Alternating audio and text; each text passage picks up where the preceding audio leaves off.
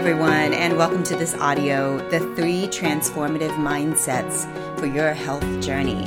And I love to talk about the mindsets behind what we're doing for our health, because of course, health begins in the mind, and what's going on in your internal environment is eventually going to manifest in your external environment. And if we want to create health that feels effortless, working with the mind, both conscious and subconscious, is key. So I'm going to be giving some fodder for thought for your conscious mind today. And I think that these mindsets, from what I've experienced so far with my clients, these have been really transformative. People who have heard me talk about some of the concepts that I'm going to give you today have shared that really made a big difference in the way that they viewed working on their health or changing their diet or working on exercise or what have you. So we're just going to dive right in. So number one is when we're working with changing our health, it's very easy in America to become very goal-oriented. And if you're not a goal-oriented person, to feel bad about not being a goal-oriented person, to feel like you should have really solid goals. And of course, there's nothing wrong with that. But what I'd like to bring up here is the idea of becoming less goal-oriented and becoming more what I call process-oriented. With goal-oriented, you see kind of an end result, and the end result has a very strong, there's a very strong picture in your mind of what it should look like, and we often are attached to a certain way of getting there, such as if I'm going to lose weight and look a certain way, then I have to eat these certain foods in order to look that way. And here's the path and here's the end result, which not only can create a lot of stress or tension for you or over-obsession with what you're eating and how you're exercising, but it can also take you out of the present moment. And so the antidote to that is, in my opinion, to become more process-oriented. Process-oriented means we're focused on the now. We're focused in on the present moment. We're focused in on the process more than we are about the end result. Because the end result can just be like, I have this idea in my mind of how I should look or how I should be or what I should do to get there. But it's very far removed, and it kind of is way out there in the future somewhere. And we're not actually giving ourselves the tools that we need for the process. And so when you start to draw your mind out of the future and bring it into the present, and you tune into, in this present moment, what can I do that's the most loving for myself? Or in this present moment, notice what you're feeling. And in this present moment, notice what is it that your body's telling you that needs to happen. And when we stay process-oriented and we stay in the present, there's a lot of insight. There's a lot of information that is really, really important that can help us get to our goal faster. And so, for example, you may have a really strong idea in your mind of what you need to do in order to get to your goal, but your body may be saying something else. It may be saying, whatever it is that you're doing isn't quite working for me. And you can't get that information in the future. You can only get it in the present. So when you draw yourself back into the present moment and you start focusing in on what is the most loving thing I can do for myself right now? Or today, what is it that I can do that is going to be really helpful for me in the middle of this process? So as you're becoming more process-oriented and less goal-oriented, what you're also doing is slowly rewiring your mind to settle into the mindsets that you need for continued success. So I feel like as you pull yourself back into the present moment and you slowly are rewiring your mind, then it helps in the long term because you're not looking at the future, you're really grounded in the present moment. So that's what I mean by process-oriented rather than goal-oriented. And the other thing about process-oriented is to forgive yourself quickly if you make a mistake. Because remember, every single moment is new. Every single moment. So rather than that old mindset of, well, I already ate, one cookie, I might as well eat the whole box and my goal is over with. I see this a lot, when I'm working with people with weight loss specifically. It's like, well, I already just messed it up. I might as well just throw in the towel. And if you're in the present moment, then you know that every single moment is new. And every decision that you make will either lead you in an upward spiral of health or a downward spiral of health. So process-oriented helps you stay in the present moment, helps you forgive yourself quickly and course correct very quickly.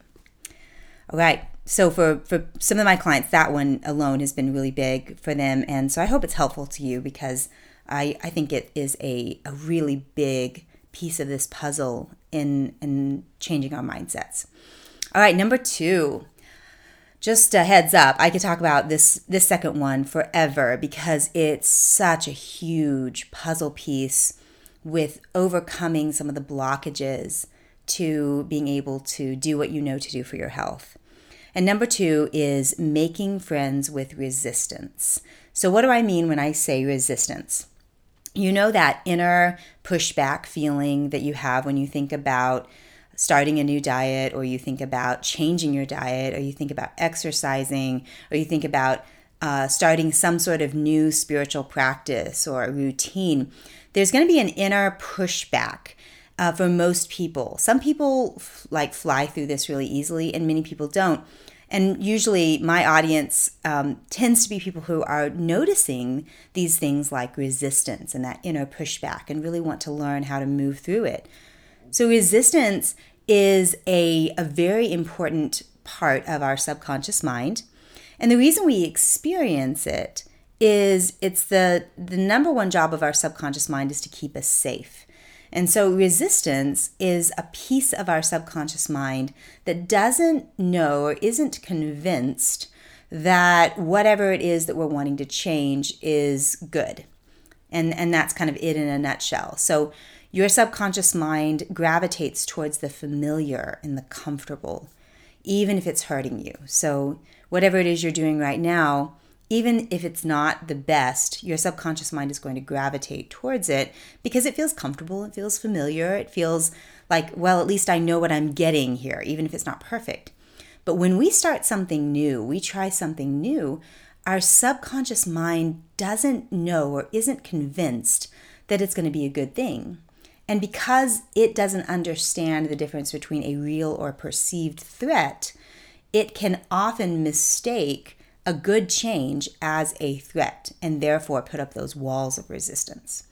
And you'll hear people refer to this as like the saboteur, like self-sabotage. And there's a tendency to make resistance like the bad guy and to demonize it in a sense.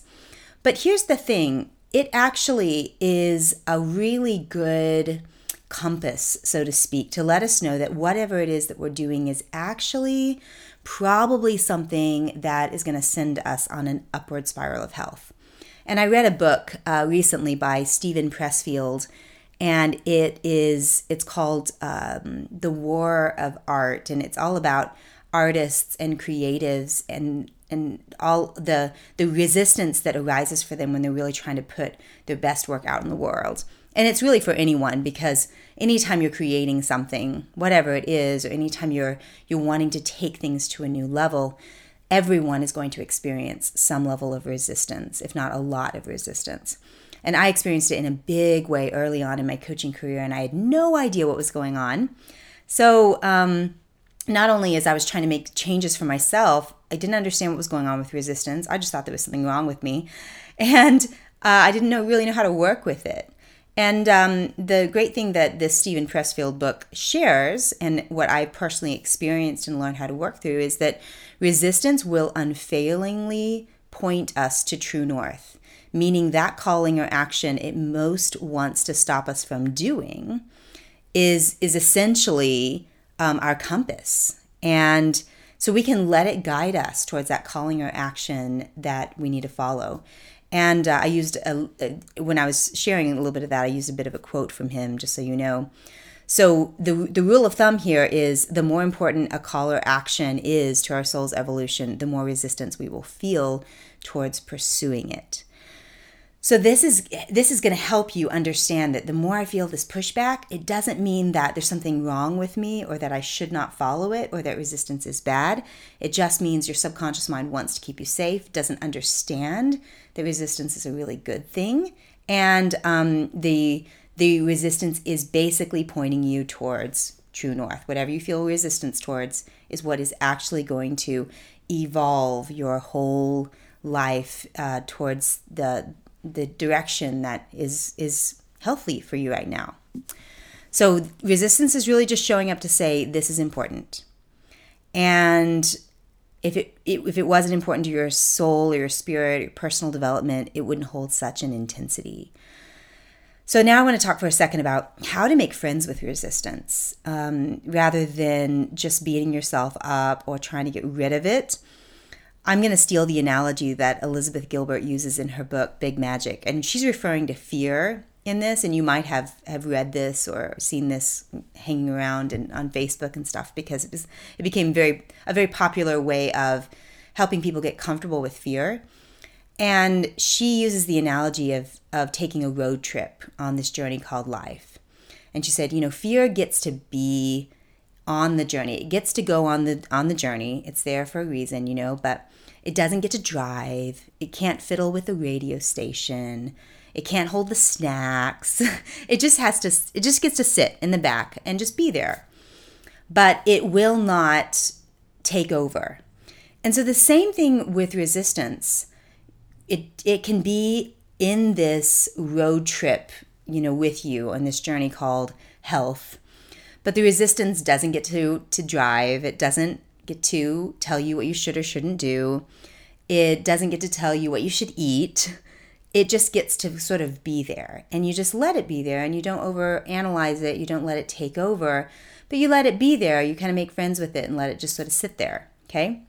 Now, if I was actually doing a tapping session with you, I would want to help you go a little bit deeper with this, but at least understanding what resistance is and that you want to make friends with it. You don't want to push back because it will then push back on you. Then that can be very important. And I will say that EFT tapping is probably the best way, in my opinion, to work with resistance. Okay, on to mindset number 3. And this is a really important one too, because in my opinion, the innocent downfall of many people when they begin to make changes in their health is they start by taking things away. And again, there's not anything wrong with that. I don't think it's a good mindset to have, because our subconscious mind will start to feel deprived, and you're going to feel resistance, you're going to feel some pushback. And also, oftentimes, what our whole system is needing is actually more nutrients, not necessarily taking things away at first. So what I always recommend people do is get in the mindset of adding and creating. So focus in on what you want rather than what you don't want. And when you focus on what you don't want, it gives power to the negative, and you're constantly thinking about, oh, I can't have gluten, or I can't have sugar, or I can't go have my favorite ice cream, or I can't have fried chicken, I can't. And guess where that puts your mind? It puts your mind on the ice cream, it puts your mind on the fried chicken, and it creates all of these emotions that are making you long for it, or making you feel resentful that you can't have it, right? So a mindset shift is to focus on what you want to create, what you want to add, and not giving as much airtime to what you can't have. So for example, if you're wanting to become healthier, one of the best ways to start is just to focus on adding. And I recommend people start out by adding like a green ritual, a daily green drink or a green smoothie every single day. Or they just focus on adding lots more vegetables in their life, like become veggie-centric, as I like to call it, where it is just lots and lots of vegetables. And they're just focusing in on adding. Focus on adding some fresh air or sunlight, into your day, or focus on adding a meditation, a EFT tapping meditation audio that can get you kind of in the mindset that you need. But what this does is it puts you into more of a creation mode. You're not in a mode of striving, of deprivation.